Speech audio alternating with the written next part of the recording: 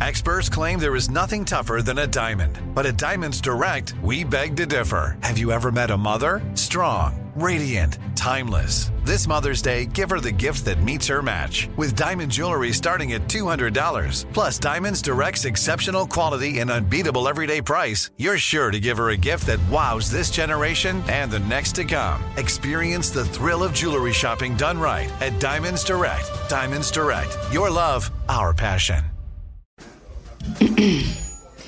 AT&T connects an ode to podcasts.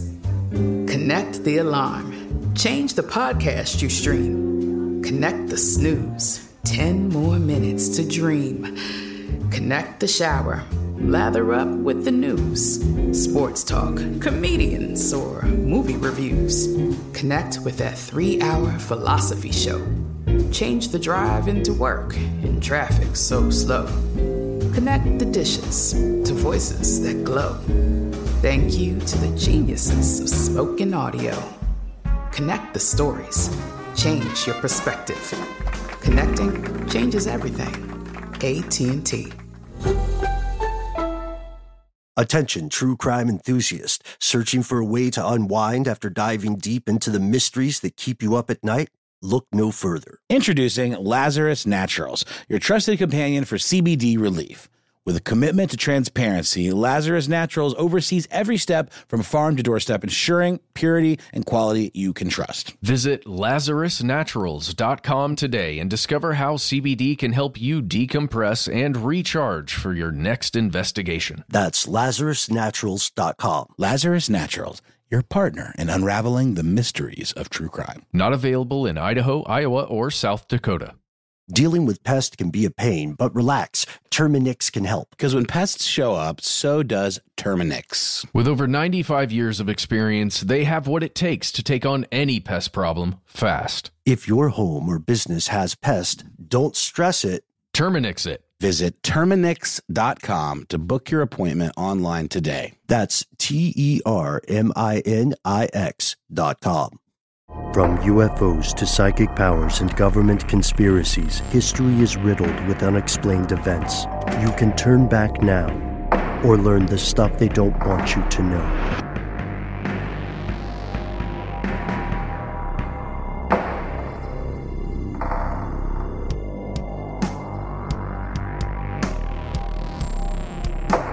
Hello, welcome back to the show. My name is Matt. Our co-host Noel is on adventures. They call me Ben. We are joined with our super producer, Paul Mission Control Decant. Most importantly, you are here, and that makes this stuff they don't want you to know. Matt, do you ever contemplate alternative timelines or alternate timelines? Do you ever think of who you might be and what you might be doing in a universe just to the left of ours? Yes, I have a similar thing to that. It's a yes, but, which is a weird thing. Shouldn't do yes buts. But my wife and I have this theory that we jumped timelines sometime in 2016. That all of Earth jumped a timeline, and somehow we're in this alternate reality now. Mm-hmm. Where just things are a little bit off of what they were before. And we don't really know, because it's that whole Mandela effect thing where our memories are a little different, but in this timeline, it's all been this way forever. Mm-hmm. And that's an interesting argument. It's more common than you might think, especially here in the West. Quite a few people have, on an individual level, floated something like that with me. I guess my timeline question for you and for you listeners today is hinging on these sorts of thought experiments that we have, these Walter Mitty-esque moments where we think, what is my life in this other universe like, where I am an astronaut or where I am a touring percussionist for, I don't know, what's a dream band that people want to play percussion for? I always knew that you were going to do that one day. I knew it. Dave Matthews Band. Oh, yeah. I met one of their touring drummers, not the main guy, but I met one of their touring drummers a while back. Really nice guy. That is the end of that story. But the reason I ask is because You met Carter? What's that? You met Carter? No, not the main drummer. Oh, okay. No, one of the bongo guys. Oh, yeah, the percussionist. Got it. Yeah. So way back in a different version of my own life, I was on track to be an employee of something very much like the company that we are examining today. Thankfully, this is just my opinion, thankfully I didn't do it, and my thoughts and prayers go out to whatever Ben Bolin lives in a version of the timeline where the cards fell differently. And instead, we got into this. And instead, we ended up doing this, yes. When we think of global powers, we usually think of nations, right? Governments, religions, huge multinational corporations, and so on. And we understand in a very general way how all of these work. You don't need to be a president or prime minister to understand that nations on paper seek to make life better for their citizens, right? On paper. And you don't need to, or maybe a certain segment of their citizenry. There you go. You don't need to be a priest, a patriarch, or a pope to understand that religions typically strive to make new converts and spread their teachings, their philosophies. And save souls. And save souls. Yeah, depending on the religion. Mm-hmm. While a corporation will work to expand its market share and ultimately its bottom line. And all of these things are fine in theory, right? But none of them are inherently good or evil, which I know can ruffle some feathers, especially when we talk about religion. We're not talking about a specific religion, just the concept. None are inherently good or evil because some nations might improve life for their citizens or some percentage of their population by making things worse for other people in another country or indeed in the same country. And some religions may advocate slavery or death for non-believers. That may be the best way to save their souls, according to some teaching or interpretation thereof. And, as we know, some corporations may wreak tremendous havoc chasing that bottom line and even, ultimately, shoot themselves in the foot. You know what I mean? Yeah. But today's story is about something else entirely. Not a religion, not a nation, perhaps not even really a corporation, at least in the way that we would traditionally think about one of those. Today's episode is about a mysterious consultancy firm called the McKinsey Group. But to those in the know, it's simply called The Firm. Ooh, I like that movie with Tom Cruise, right? Yeah, there's also a book. A book, The Firm. There's Grisham. Yep, and there's a documentary about McKinsey called The Firm. So, let's look at the history first. Here are the facts. This thing is very, very old. The McKinsey Group was founded in 1926 by a fellow named James O. McKinsey. He was a University of Chicago professor and an expert on what's known as management accounting. He worked his way up from the bottom. Okay, management accounting. So I guess a manager of sorts? Or I guess in this case, he is a consultant. High-level accounting, right? Yeah. How do we best understand a budget for an organization, right? How do we streamline that budget? How do we grow certain parts of it, and so on? He was born way back in 1889. He grew up in fairly modest means in a 3-room house in the Ozarks. And these kind of humble beginnings are talking points that a lot of companies of this nature love to hit. You know what I mean? Large corporations love to talk about the humble beginnings and therefore the implied genius of their founder, right? This was an extraordinary person, whatever their name is, because through nothing but their own intellect and gumption, they rose to the top. Yeah, his grip on his bootstraps is very strong. This is very popular. This is an iteration of the American myth. You know what I mean? So it's no wonder that that's one of the first things you'll read about the founder in any of the official literature. It is interesting he started as a professor. That fascinates me. Because he's a learned man who's already teaching people something. I feel like this may be just completely naivete on my part, but to be a professor or a teacher of any kind, I feel like there has to be a certain amount of selflessness in somebody, but maybe I'm wrong about that. Professors are people, Matt, you know. people have a terrible track record. Okay. But which I'm not. I share the same. I share the same bias in many ways because I am one of those people who, like you, I believe, looks up to professors, people who dedicate such a large portion of their life to learning a specific discipline or even a specific subset of a specific discipline, you know? And then not necessarily using all of that hard work for your own means. You're using it to teach other people to do what you have learned so much about. I don't know. That to me, it speaks to somebody's character, I guess, at a base level. Yeah, I agree. It also brings us to, this may be a story for a different day, but it brings us to the idea of academic wars of ideology, which are fought in the ivory towers as we record this episode. You know what I mean? What is the nature of humanity? How does that translate philosophically to the best economic model? Things like that, right? People still choose which hill they want to die on in this debate, and it can sound dry and academic, but we have to remember that the same people who are opposing one another in these sorts of things, anywhere from more political philosophy to more economic philosophy, these people end up in the halls of power. They end up making laws, you know what I mean? Or having a very, very strong influence on the laws that are made.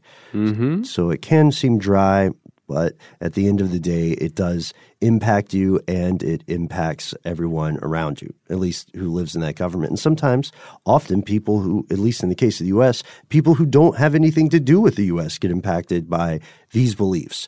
McKinsey's original, I guess, breakout single was the principles of what's called scientific management. He was an early practitioner of this.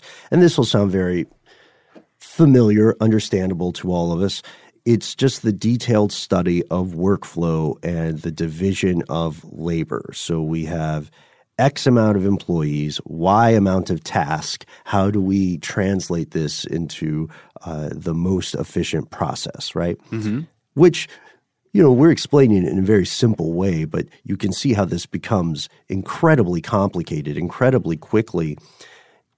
But it turns out McKinsey was really good at it. We all know when we heard that date, 1926, we all know that there was a context. There was a disaster looming on the horizon just a few years after the foundation of the McKinsey Group. Yeah, it's not really a great time to found something. Right. The Great Depression occurred. But here's the deal. Under McKinsey's leadership, this group, this organization that he created, it didn't just survive the Depression. It didn't just make it through. This sucker thrived. When the founder, James O. McKinsey, died in 1937, a gentleman named Marvin Bower took the firm, and he took it basically beyond what James had been able to take it to. Some would say glory over the next 30 years. In part, though, this is part of an obsession with being quote-unquote professional in appearance and tone and conduct. So really creating an outward image of what this firm is, what a representative of the McKinsey Group would be. And they're pretty specific, right? And pretty meticulous. One word that you would use in a corporate boardroom to describe this would be granular. Yeah. So let's talk about some Argyle socks. Who gets to wear them? Who doesn't get to wear them? Argyle. What's your take, Mr. Bower? Yeah, Mr. Bower once forbade all junior consultants from wearing Argyle socks because he thought they would distract clients. And the firm's consultants were all required to wear fedoras. At this time, they were all, I think, they were all probably dudes, until President Kennedy stopped wearing them. Wow. See, now that, I don't know why, I do know why. It reminds me of the Peaky Blinders. That's what I'm seeing in my head. Well, also, this is interesting because it feels like the guy's creating a uniform, right? Yeah. He is creating a uniform not just of fabric, but also of minds. Marvin Bower can be considered the head brand visionary or propagandist, internal propagandist for McKinsey. He's the one who told everybody to start calling it the firm. He established the terminology, jargon, nomenclature, whatever you want to call it, that the employees would use going forward. One example would be that all employees of a certain type were called partners. That was him. It gives everybody some prestige, especially from a client basis. You know, I'm not working with an employee now. I'm not spending millions of dollars on that. I'm working with a partner. Yeah, it's my partner, man. Mm-hmm. And additionally, he is responsible for a corporate culture that continues, by all reports, today. You'll hear former McKinsey employees say things like, there are only 3 great institutions remaining in the world, the Marines, the Catholic Church, and McKinsey. And they're serious. Whoa. They believe it. Yeah, this kind of loyalty, fervent loyalty and belief in the company is baked into every single employee. He also established a set of rules of engagement and rules of conduct. And let's just list these off. Consultants should put the interests of clients before McKinsey's revenues. That's a big change. At least if you're a corporation that is for profit, you are basically saying, in a way, the customer is always right in this situation, but in this case, the customer is your partner. And then he said, of course, omerta, do not discuss client affairs. That makes sense. Absolutely. He also said, tell the truth as you see it, even if this means challenging the client's opinion. So let's say that you are working with a large beverage company and they want to make a new kind of product that you know as a McKinsey partner, it's just not going to work. Then it's your job to, instead of just taking their money, it's your job to tell them that this ranch dressing flavored soda is a terrible idea. But I'm going to stop you there. Yeah. That is one of the most disgusting things I've heard in a while. It's also a real thing. Oh, God. It's a real thing. So did you do that in the natural flavorings episode? No, I went to visit our friends Lauren and Annie over at Savor to do an episode with them about ranch dressing. Okay. So check that out if you are like 40% of the American public a diehard fan of ranch. 40%. Wow. Can you believe that? My son's in there. I'm not. I'm definitely not. No, me neither. I like my buttermilk and mayonnaise separate. Oh. I'm kidding. I mean, that's what it was originally. Anyway, just you could check out that episode. Another example, it's let's say you're a McKinsey partner working for a strongman or dictator in an authoritarian regime, and they say, look, the best way to subjugate this ethnic minority is to, shoot them all. And then you say, no, the best way to subjugate this ethnic minority is to imprison all of them, but call them re-education camps or summer camps. You know, we'll work on the phrasing. That's the stuff you're supposed to do as a McKinsey consultant. You're supposed to stick by what you think is the correct answer, even if your clients, some of whom may be quite dangerous people, will disagree with you. And then they said only perform work that is both necessary and that McKinsey can do well. Okay. Only stuff that's necessary. I wonder why that one is so important. But I guess that's the idea of we're only going to outwardly show good work. So if we don't know that we can perform this task like to perfection, then we're not even going to attempt it. That way, nothing ever dings our reputation. Yeah. There's some self-preservation there, right?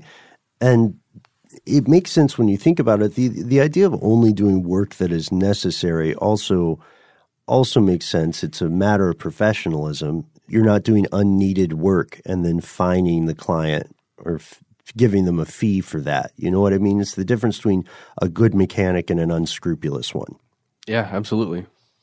Here's another rule that McKinsey set for itself.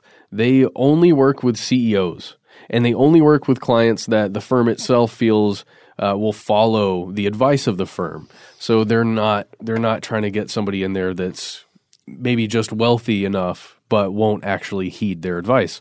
Again, they're so selective with how they're viewed. I think we keep painting this picture here. And so far, since what was the year?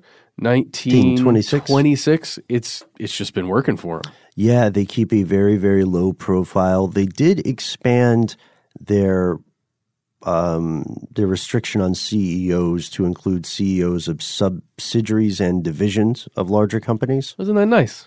Yeah, so it's a little bit of a bigger pool than it was originally, but the changes over the years have not fundamentally changed the rules of engagement or the core values of the company. And as you said, Matt, this has been a winning formula. There was a profile story on McKinsey in 1993. It said McKinsey & Company was, quote, the most well-known, most secretive, most high-priced, most prestigious, most consistently successful, most envied, most trusted, most disliked management consulting firm on earth. Wow. Love they threw that most disliked in there right at the end. I wonder who dislikes it. A lot of people. Competitors dislike it. Victims, or I guess you would say unsatisfied clients, right? Or people who, as a result of a project, maybe lost their livelihood. Yeah. I bet there's some law enforcement agencies that don't like them so much. Just because they're probably so good at, keeping a face on whatever situation is going on. It's true. But you can't be this large without having critics as well as fans, right? Opponents as well as supporters. Yeah, according to Business Week, the firm is ridiculed, reviled, and revered, depending on one's perspective, which makes complete sense. That's what we're talking about. If you're on the front lines with McKinsey, or rather McKinsey is on your front lines, you're probably liking them a lot. Because it does seem like they're pretty accommodating and are going to get whatever job done you need done. There's one quote that I kept seeing float around, which said that amidst the leaders of the business world, there was a saying that you can't be fired for hiring McKinsey. Whoa. So they also seem to be dependable, at least in certain circles. Let's talk about some of these statistics. They have over 120 offices. They have a force of 14,000 consultants. They've been in business for almost a century now, 90 plus years. And one of the key murky pieces of McKinsey is its alumni, who are a hugely influential force. More current and former Fortune 500 CEOs are alumni of McKinsey than any other company. I think they have the highest chance of becoming CEOs in general. It's like 1 on 690, which sounds like tough odds, but that's a hugely favorable number. Okay, so two things here. They're being consultants and partners, and then they end up becoming CEOs. That's what we're saying here, of these giant corporations. Okay. We're not talking about like a pod people situation, like CIA infiltration, replacing CEOs with McKinsey, are we? I don't know. I mean, there is a revolving door argument, but it's not a public-private revolution. It's private-private. Yeah, it really is. Yeah, that's true. But alumni do also go into public service. That's what I was going to say. Alumni go into public service, but then I do wonder how many public servants end up at the McKinsey Group as like a side gig. But it seems like it would be a very demanding job and not exactly a retirement gig. It's a pretty rigorous system internally. They have a churn of about 1/5 of their workforce a year. Because they practice something called up or out, which means that you're either getting promoted or being kicked out. Dang. I know. Which is another part that lends to their credibility, right? Yeah. Okay. No dying on the vine there. Just GTFO, or you're hired and promoted. If you search on YouTube now, you'll see a lot of pretty fascinating videos from people who are talking about how to get through the McKinsey hiring process. Oh, man. Those are the number one hits, more so than the any idea of a McKinsey cover-up. First step, hack the person that you're going to be interviewed by. How do you know they haven't already hacked you? How do you know you weren't already selected? You know what I mean? Oh, God. So officially, let's look at their official stance. Okay. Officially, McKinsey describes itself as what you said, Matt, a, quote, global management consulting firm that serves a broad mix of private, public, and social sector institutions. So they're active in nonprofits, they're active in private corporations, and they're active in mechanisms of the state. It doesn't make a secret of its alumni actions. It's pretty proud of the work of its former employees. Yeah, according to its own website, quote, alumni number more than 34,000 and work in virtually every business sector in 120 countries. Through formal events and informal networking, former McKinsey consultants make and sustain professional relationships. This dynamic network is a lasting benefit of a McKinsey career. So once you're in, right? Oh, yeah. And there's another thing that's weird here. The clients were not meant to be recruited in like a cold call situation. As a McKinsey person, you are expected to be active in community events, be on the boards of things, go to religious events and religious services, and informally become friends with people in power, obviously, and then build a relationship from there. So nepotism and informal social relationships are a huge part of the process, of the workflow. Wow. Of the management accounting. Yeah. Do you think we've ever run into somebody from the McKinsey group? I have, yeah. You have? Mm-hmm. At one of these things from your past life? Mm-hmm. Or your current life? So at first glance, McKinsey appears to be a powerful multinational company, right? They have interest in everything from cancer research to nonprofit initiatives, agricultural and stuff, and much, much more. This is not particularly unusual in the modern day. McKinsey is not the only game in town here. But the thing is, critics allege there's much more to McKinsey than its shining public image may lead you to believe. And we'll learn about that after a quick word from our sponsor.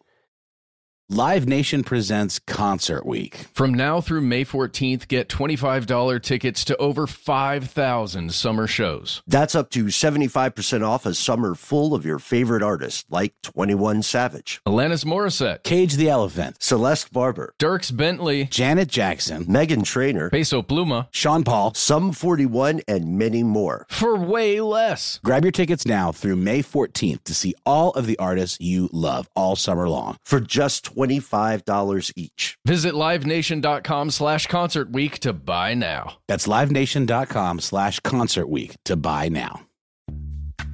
Snag a Job is where America goes to hire, with the deepest talent pool in hourly hiring. With access to over 6 million active hourly workers, Snag a Job is the all-in-one solution for hiring high-quality employees who can cover all your needs. On demand, temp to hire, part-time or full-time. You name the position. Warehouse worker, retail associate, grocery store clerk, fitness trainer, baker, stylist, bellhop, podcast producer. Yeah, Snag a Job's got a worker for that. With our easy-to-use platform, you're able to seamlessly post and fill available positions quickly with a dedicated customer support team to provide all the help you need along the way. Kind of nice knowing you have a talent pool like that in your own backyard, right? Snag a Job is the partner you need to keep your business running smoothly. So visit snagajob.com or text SNAG to 242424 to talk to an expert. Snagajob.com, where America goes to hire. This episode is brought to you by Terminix. Terminix can't help you solve the world's biggest mysteries or take on alien life. At least not the ones you're thinking of. But they can help take care of pesky invaders in your home. Like the ants in your kitchen, the roaches under your sink, and the termites in the walls. Because when pests show up, so does Terminix. No matter what type of pest it is, they can Terminix it fast with personalized pest care that puts you in control. Their expertly trained technicians may not know true crime, but they know their local pest pressures. And with customized plans tailored to your specific situation, you get everything you need to not just get pests out, but keep them out for good. Between their speedy service, caring technicians, and over 95 years of experience, it's no mystery why they're trusted by homes and businesses everywhere. So if you have a pest problem, don't stress it. Terminix it. Visit Terminix.com to book your appointment online today. That's TERMINIX.com to book online today. Attention, true crime enthusiast. Searching for a way to unwind after diving deep into the mysteries that keep you up at night? Look no further. Introducing Lazarus Naturals, your trusted companion for CBD relief. With a commitment to transparency, Lazarus Naturals oversees every step from farm to doorstep, ensuring purity and quality you can trust. Visit LazarusNaturals.com today and discover how CBD can help you decompress and recharge for your next investigation. That's LazarusNaturals.com. Lazarus Naturals, your partner in unraveling the mysteries of true crime. Not available in Idaho, Iowa, or South Dakota.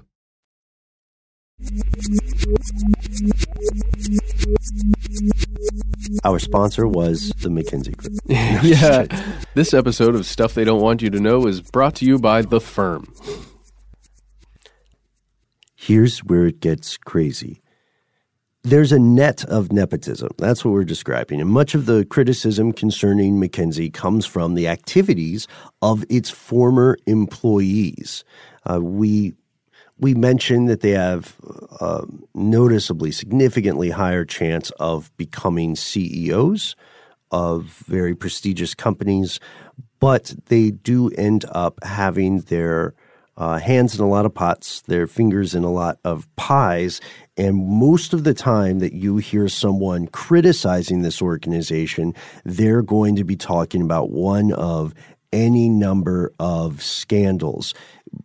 As we explore this, to be absolutely fair, we have to point out that McKinsey can make an argument where they say, well, this was happening because some member of our company or some group within our company did this, but the company overall did not know about this. We were unaware. Yeah, when you have all those tendrils, 14,000 of them or so, it's hard to point the finger, especially if they're a consultant for somebody else. Right, and that is a valid argument to make. They'll also say that, look, we just advise these clients. We don't decide things for them. And while that is true, it is also true that since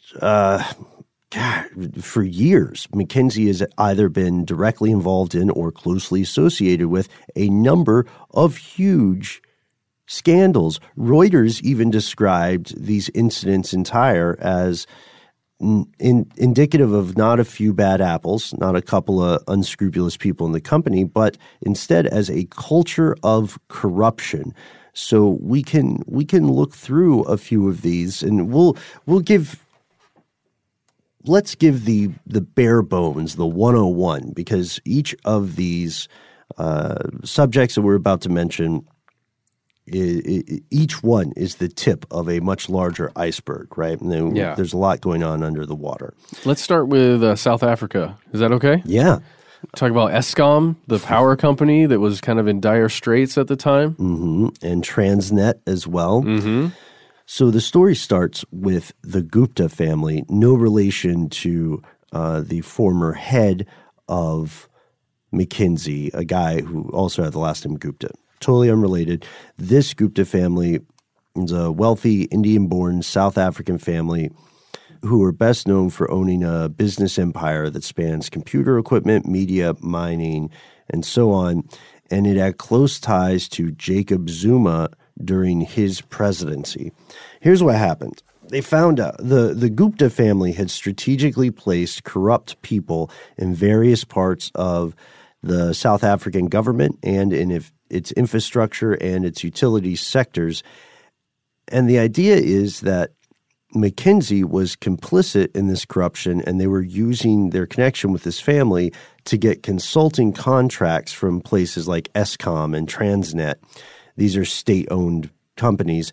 And then they provided they worked with someone called Trillian Capital Partners, Trillian, to provide like $75 million worth of services. And then Trillian got a commission off that for facilitating the business. And then they were found, I don't want to say caught red-handed, but caught pink-handed, light red-handed. All right. With in the midst of acts of bribery and corruption and payments to this capital partner. And eventually, South Africa's government in early 2018 found that McKinsey and Trillian had been involved in fraud, theft, corruption, and money laundering. So, dang. Yeah, so this is a big time financial crime, right? If it's true. And McKinsey has hired legal teams to defend them. Surprise, they can afford a ton of lawyers, right? I know that when they were first getting in bed with a lot of these companies, specifically with the Eskom one, they were looking at a contract for like $700 million for the firm to come in. And that's just one piece of it, working with the people that the Gupta family was involved with. Like the money that was at stake. When I'm thinking about that, connected up to their values about only doing things that they know they can do, and only, telling the client the truth all the time and all this stuff, and not putting the money above everything else. This feels like maybe this was a slip up where the money was above everything else. Is it a thing where it's not about the money, though? It's about sending a message? Because what if they felt it was necessary to purposefully cripple Eskom, which is an electricity provider, and Transnet, which is the rail and pipeline firm? What if they felt it was not only necessary to do that, but what if they felt they could do it well? Whoa. You know what I mean? So there was an even higher level of the playing field that was going on. Yeah. What if – I don't think they accidentally did this, Matt. At this level, it's a really tall milkshake to say that someone just consistently screwed the pooch multiple times at the perfect time to make things terrible. You know what I mean? Yeah. So maybe that was part of it, but that's just one example, and we could probably do a whole episode on that one. There's also the Galleon insider trading scandal. This is where the different Gupta comes in. So there's a guy named Rajat Gupta who was a former McKinsey senior executive. He was running the ship, no relation again to the Gupta family in South Africa, and a guy named Anil Kumar. These two guys and some others were convicted in a government investigation into insider trading for sharing inside information with a hedge fund owner, the owner of a hedge fund called Galleon Group, a guy named Raj Rajanatram. Although McKinsey itself, the company, was not accused of any wrongdoing, the convictions were incredibly embarrassing for the firm because it prides itself on not telling its clients' business, right? On client confidentiality. There's a senior partner, Anil Kumar, who described, or he has been described as the protege of Gupta. Mm-hmm. He left the firm after these allegations started surfacing in 2009, and then he ended up pleading guilty in January 2010.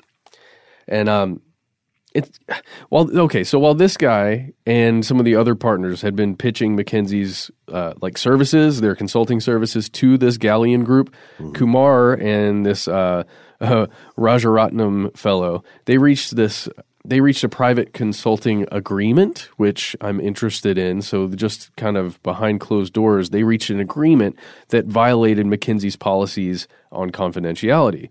Which, again, we see them kind of maybe breaking their own rules a little bit. Yeah, that's the problem. If they really are breaking the rules. If they are breaking the rules. Are the rules just outward facing? I don't know. So in October of 2011, Gupta was arrested by the FBI on criminal charges of sharing insider information from these confidential board meetings with Rajaratnam.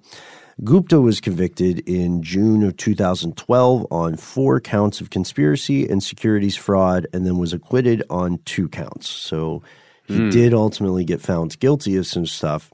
And the big questions here are things like, how aware was McKinsey and company of this activity? Yeah. Were they somehow complicit? Were they? Was he relying on the network to some degree? The answer is probably yes. Yeah, I would think so. And it's a weird gray. It's not gray, but it feels like a gray area here. Insider trading. This idea that if you have these close connections between the company that is valued at a certain amount that you're betting on is going to increase in value, and then you're a hedge fund owner that is placing those values, and somehow you've got this consultancy group that perhaps touches both things. I don't know, that it puts tremendous power in that third party that has that connection, because if you want to, you can pull those strings, or you can threaten to pull those strings. I don't know that. They just got caught. That's it. They got caught doing what maybe they're kind of set up to do, Ben. That's the thing. So insider trading is so, at least in our country, here in the United States, insider trading is such a hazy concept. Yeah. You know? Yeah, because it's not you sharing anything necessarily in this setup. In a way, it's a consultancy group. It's a partner that is connected, but really not that connected. And at this level, the laws are pretty rigorous about this, but they can also be fairly complicated. So insider trading occurs all the time in the United States. For a long time actually, members of the U.S. Congress were not subject to the same insider trading laws that everybody else was, in theory, subject to. That checks out, man. Sure. If you're in the Senate, you got to be able to grease those palms somehow. And if you can do it on your own time, and it's not somebody else greasing your palm. Wait, nope, it is somebody else. Oh, wait, it's corruption. Oh, God. Oh, no. Some of us are more equal than others, right? Yeah. So let's pause here for a word from our sponsor and return to some more tales from the Black Book of the McKinsey Company. Get ready for Enron. It's coming.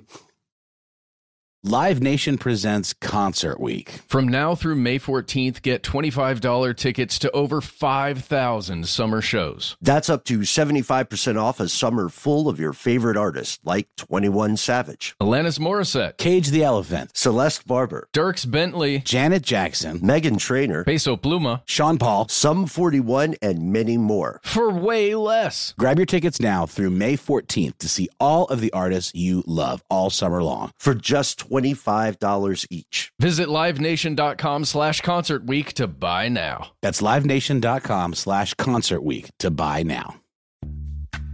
Snag a Job is where America goes to hire, with the deepest talent pool in hourly hiring. With access to over 6 million active hourly workers, Snag a Job is the all-in-one solution for hiring high-quality employees who can cover all your needs. On demand, temp to hire, part-time or full-time. You name the position. Warehouse worker, retail associate, grocery store clerk, fitness trainer, baker, stylist, bellhop, podcast producer. Yeah, Snag a Job's got a worker for that.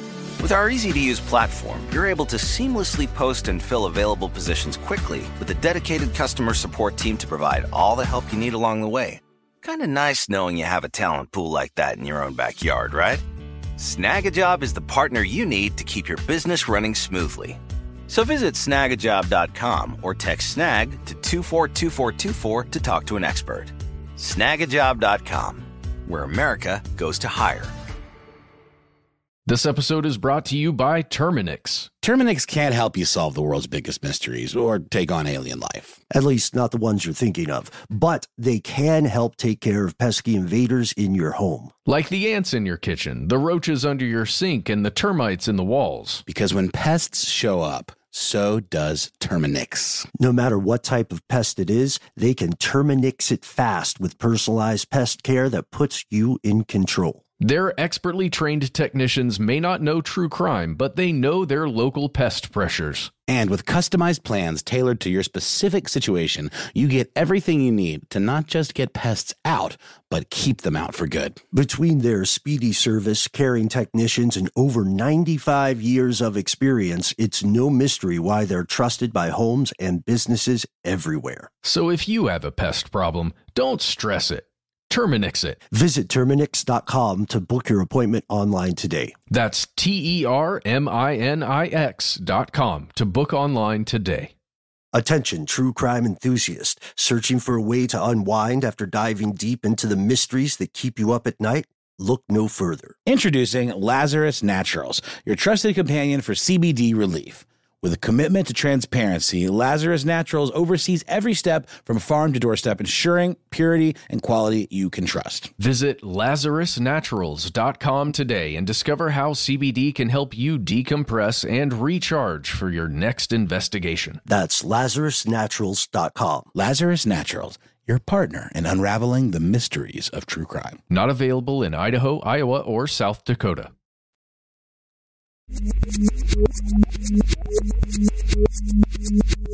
We're back, and how prescient. Yes, you are correct, my friends. Enron. So Enron was the creation of a guy named Jeff Skilling. Jeff Skilling was a McKinsey consultant for 21 years, and when Enron collapsed, he actually went to jail. Yes, he did. Relatively rare for a lot of financial crimes. McKinsey reportedly fully endorsed the dubious accounting methods that caused the company to implode in 2001. And Enron reportedly used McKinsey for 20 different projects, and it became a situation where McKinsey consultants would say, you know what, Enron is kind of a sandbox for us. Let's shake things up. Let's roll the dice, make it interesting. Vegas, baby. Yeah, let's see what we can do, what we can get away with. Does this make money if we just say this or we just do this? It's pretty brilliant. And if you've ever seen the documentary, it's called Enron, the Smartest Guys in the Room. Mm-hmm. I would recommend it highly. Go check it out if you get a chance. Find it somewhere. Have we done an Enron episode? I don't know if we have. We've talked about it a lot. I think it's worth it. Like just taking this, expanding it out into a whole episode, just because there are a lot of details in here about the weirdness that occurred there. Right. Okay. So just a high level, quick and dirty look at this. Enron was the largest bankruptcy reorganization in American history at its time. It was also called the biggest failure of an audit. The scandal went public in October 2001. Enron was an energy company based in Houston, Texas, and it was formed in 1985. See, you're doing the whole episode right now. This is a whole episode, Ben. Yeah, sorry. This is like the Here Are the Facts section. Yeah, I can feel it. Yeah. Well, a lot of people went to jail. It had until until WorldCom went bankrupt the very next year. Enron was the largest corporate bankruptcy in history because I think it was valued at $63.4 billion, and then it all went kaput. Yeah, just. So maybe we'll do an Enron episode. Yeah, that should be worth it. It might be dry. A little bit, but I think we can pull some stuff out of there just from the insanity of our financial systems, like as they work with the energy companies and the actual energy prices and just all of these, the way it's all interconnected. Right. The way that sometimes to turn a larger profit, we will have tankers of oil waiting just off the coast, right? Yeah, huge That's happened ships before. Full of them. I mean, that's, during the Depression, people were starving to death in urban areas while farmers were just slaughtering pigs wholesale and then throwing milk in a creek in an attempt to raise the prices. Burn that wheat field, man. This is the point where a consultant would come in and say, hey, we can improve this workflow. Oh. And they might be right. You know what I mean? There's a reason that the consultancy industry exists. If only the Peaky Blinders, the McKinsey Group were around back then. Wait. Nah. So in 2008, do you remember the financial crisis? 2008? Oh, do I? You have a tattoo of it. Yeah, I really whole do. Thing. Just everything that happened. And it's crazy because the tattoo, it's just nothing because nothing changed. It's bleak. I love it. So McKinsey gets accused of being a prime mover in the financial crisis, because they were allegedly promoting the securitization of mortgage assets and asking banks to fund their operations with a lot of debt. And according to their critics, this led to a poisoning of the global financial system and created ultimately that 2008 meltdown. There's a great article on this. There are several great articles on this, but one that will mention the financial crisis in a little bit more detail is McKinsey. How Does It Always Get Away With It? By a guy named Ben Chu, writing for The Independent. And what eventually came out in the wash about this was something incredibly despicable that ties in with their activities with insurance. So McKinsey & Company sold major insurers at places like Allstate a new business model that was designed to turn claims into profits. Their strategy was known as good hands or boxing gloves. And this really came into the public eye during Hurricane Katrina.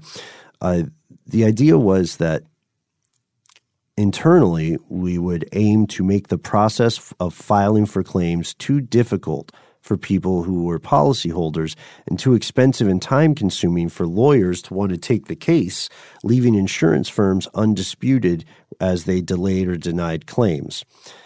Here's how the model worked. This is incredibly unethical.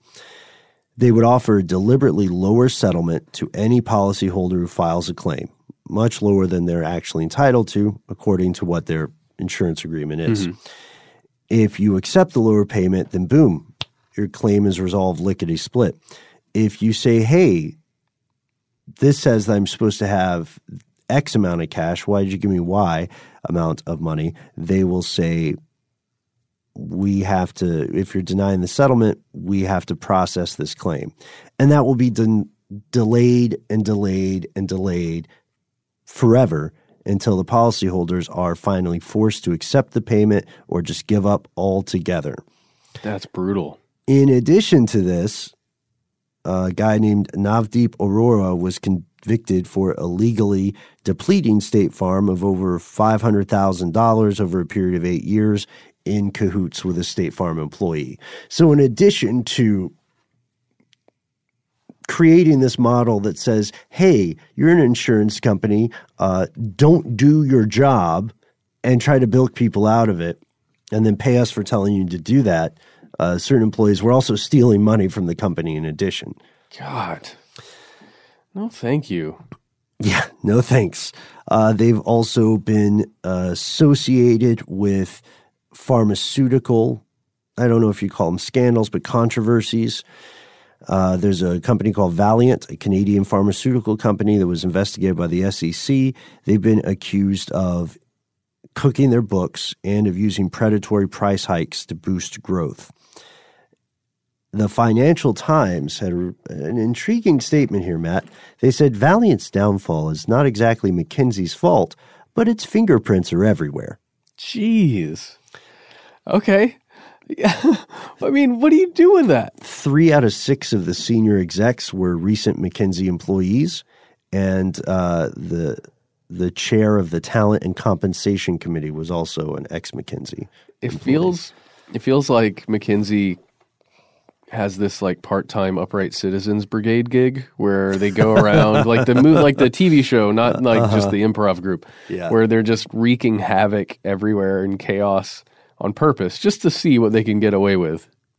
Yeah, it sounds like that. And we have to ask if we're just hearing about the bad cases that made it to court. We most certainly are. Sure. I think that's without a doubt, but the bad cases are pretty bad. And would the cases that are considered successful for the client and the company be considered successful for other people? Were they publicized?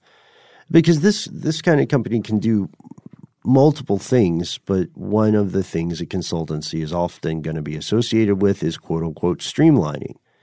Like fire the workforce, pay the upper level management more, or give them a sweetheart golden parachute walk away deal kind of thing. And their competitors have also complained about unfair business practices. There was a court case in 2018. McKinsey went to court over allegations from competitors that was purposely misleading or misinforming clients by not telling the whole truth, essentially, or as little of the truth as they could get away with, because it wouldn't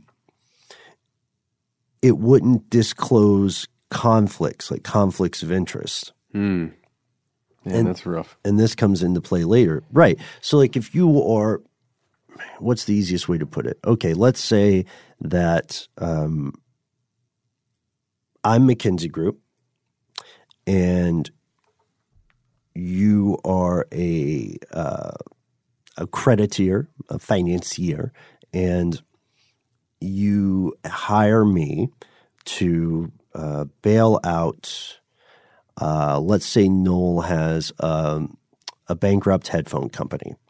The headphone mill is in trouble and it's bankrupt. You're in charge of how this bankruptcy happens. You go to me, McKinsey, and say, here's a couple mil, here's a cool few mil. What's the best way to restructure this? How do we determine who gets paid what? And I say, all right, I've got the perfect plan. But I don't tell you that as you and I were cracking this deal, I went through a different company and bought up a ton of this debt. So now what I'm doing is saying, well, you got to pay that not been incorporated first. You know what I mean? Yeah, definitely. And then so like, okay, well, you're the expert. And so you pay not been incorporated first. Then on top of that cool mill, I've got all this other money with, you know, that's a very, very, very oversimplified version of how that kind of thing would work. It's also illegal. Man. And you can see why. Yeah. Right? It is. I'm just having this thought here. This is such a rich person's thing. This idea of a consultant in this way, this type of partner, and that's why it exists at these higher levels with only CEOs, only the top levels of the white collar amongst the world here, of paying somebody a lot of money to figure out how you need to structure your payments for something. Mm-hmm. Because you've got this massive amount of money that needs to go out in these different places. You've got this massive amount of money that needs to be shuttled along in some way. But I don't have time for that. With all this money, I'm going to bring somebody else in to do it. And no wonder like corruption, even just to the amount we're discussing here, occurs. Mm-hmm. When you're talking about that level of money, my God, somebody is going to think about themselves. And again, this is a huge company. So yeah, in their defense, they're saying, well, look, if something happens and it's illegal or it's incorrect, then we will fix it. Yeah, no, absolutely. Not speaking against the company. I'm just saying that is human nature when you're dealing with this kind of thing. Oh, yeah. Yeah. So just for an example, they said that they wanted to they overhauled their South Africa office, apparently, after dealing such debilitating damage to Eskom and Transnet. And then the stories continued. So in the case of the U.S. Immigrations and Customs Enforcement, or ICE, McKinsey stopped working with them after it was disclosed the firm had done more than $20 million worth of consulting work for the agency. And this is where we hear an explicit version of that defense. A managing partner said the contract, which was not widely known until the New York Times reported it to people in the company itself, according to them. Whoa. He said it had rightly raised concerns, so they're not going to do it anymore. That is odd for ICE to be having a relationship with McKinsey. Why? Is it? Why? PR? They're not a PR firm. It could be workflow. I guess so. It could be something along the lines of how do we move the most people? How do we that's interesting. Like monitoring of a border or something. Or what is our process for it could be something as innocuous as how do we handle records? You know what I mean? Yeah, There's absolutely. any number of things it could be. And just setting up facilities, that kind of thing. I wonder if that had anything to do with it. Interesting. So one other one that we would be remiss if we didn't touch on is McKinsey's work with authoritarian regimes. Their business and policy support for regimes comes in the news every so often. And again, longtime listeners, you'll recall that regime is the word people use instead of government when they don't want you to think another country's government is legitimate. Yeah. So North Korea calls the U.S. government the U.S. regime, and the U.S. calls North Korea the North Korean regime. Absolutely. So if you ever want to know how your country feels about another country, just see who they call a regime. It is such a simplistic shortcut, but I guarantee you it works. It's very true. And now I'm seeing it in my head. Oh, God. It doesn't mean those countries are automatically illegitimate. No, it's just no. like you know how your rulers feel about them. The Iranian regime. For sure. Right? These are the phrases that get thrown around, and I'm sure there's plenty of we were always at war with East Asia kind of stuff going on there too. But in McKinsey's case, they popped up in the news quite recently in December of 2018 because there was this big company retreat in China, and it was held next to the Chinese government internment camps where thousands of Uyghurs are being detained as we speak. And we did an episode on this earlier in modern concentration camps. Yeah, that's an odd place to have your lavish retreat. Mm-hmm. Oh, and we also have a list here of, I guess, some prominent clients that McKinsey's worked for. Let's see, the Saudi Arabia regime. No, I'm just kidding. It's the monarchy there. Turkey's autocratic leader, Erdogan.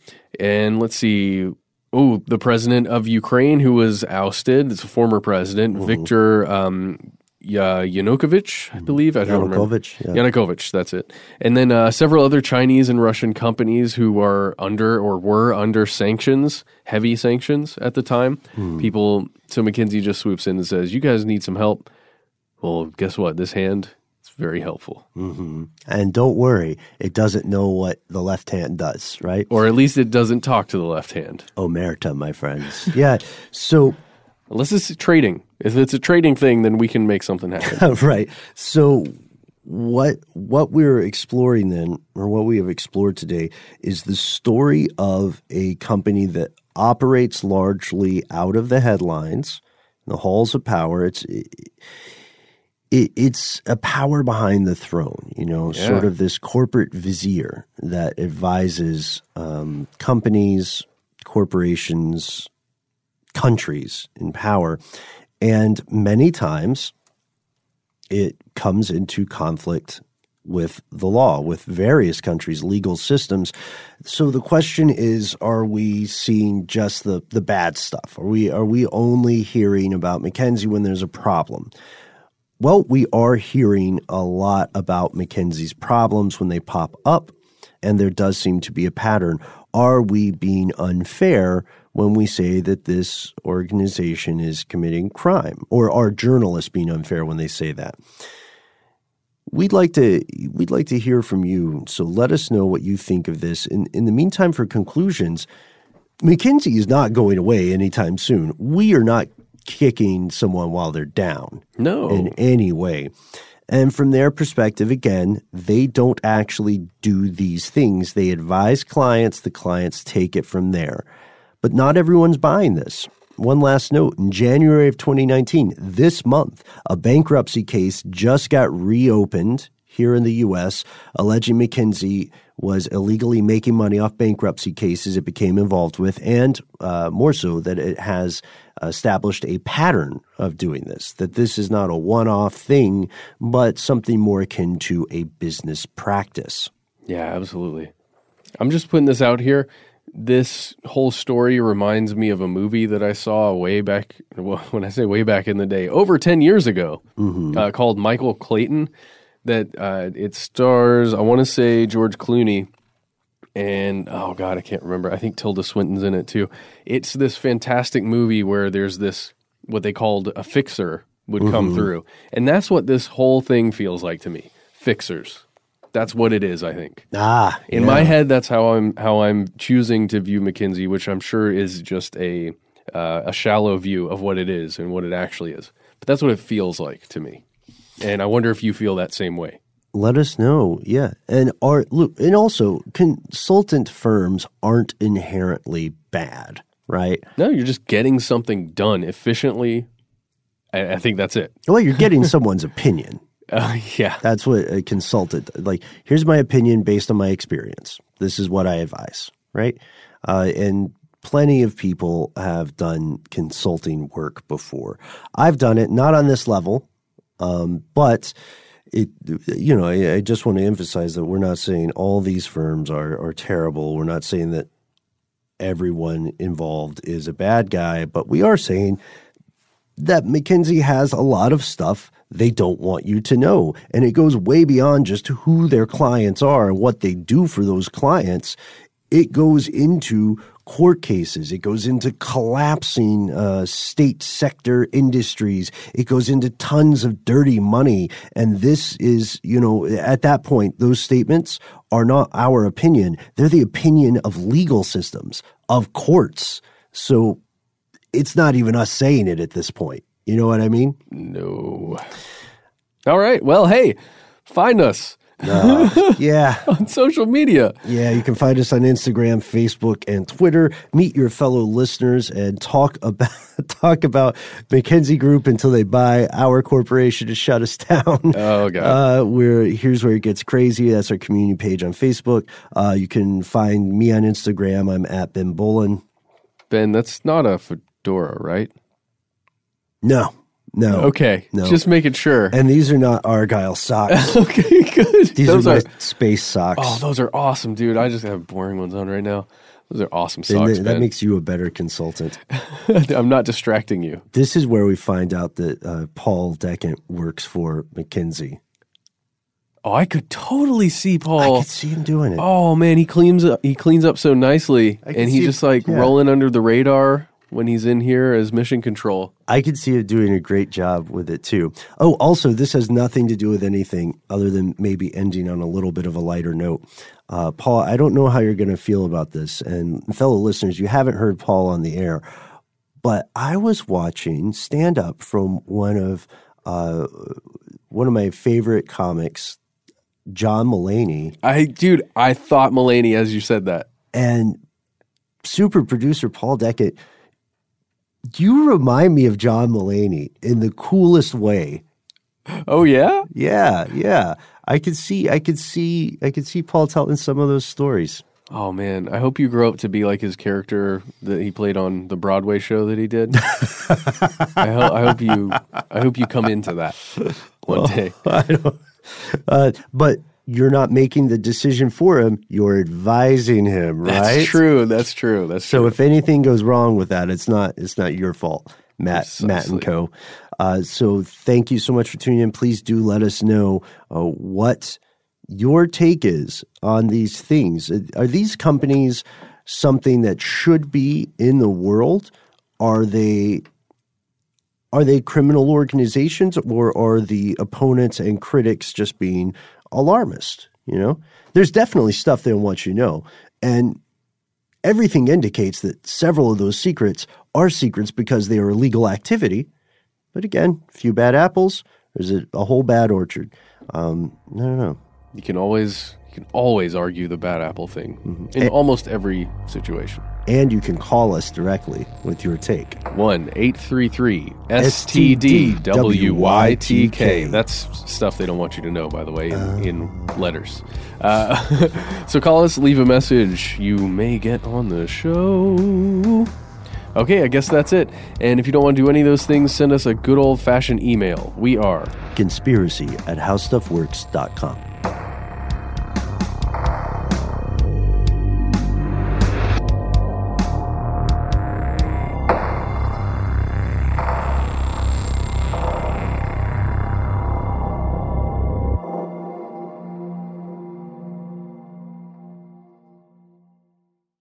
Attention, true crime enthusiast, searching for a way to unwind after diving deep into the mysteries that keep you up at night?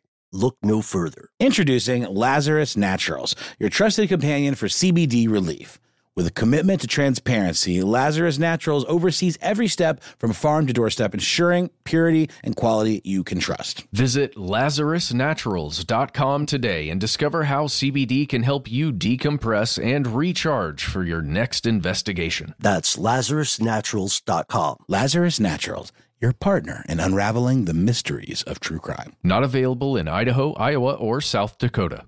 Live Nation presents Concert Week. From now through May 14th, get $25 tickets to over 5,000 summer shows. That's up to 75% off a summer full of your favorite artists, like 21 Savage, Alanis Morissette, Cage the Elephant, Celeste Barber, Dierks Bentley, Janet Jackson, Meghan Trainor, Peso Pluma, Sean Paul, Sum 41, and many more. For way less. Grab your tickets now through May 14th to see all of the artists you love all summer long. For just $25 each. Visit livenation.com/Concert Week to buy now. That's livenation.com/Concert Week to buy now.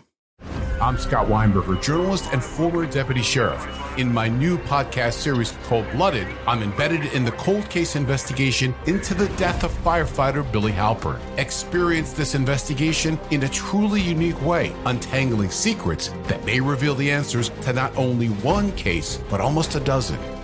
Listen to Cold Blooded, The Apollo Gym Murders on the iHeartRadio app, Apple Podcasts, or wherever you get your podcasts. If you want to level up your marketing and business knowledge, look no further than the Marketing School podcast, hosted by Neil Patel and yours truly, Eric Su. It is the #1 marketing podcast on Apple and number 15 on business in the United States. Now, if you want to listen to interesting conversations with operators that have been there, done that, also with other interesting guests, then listen to Marketing School every weekday on the iHeartRadio app, Apple Podcasts, or wherever you get your podcasts.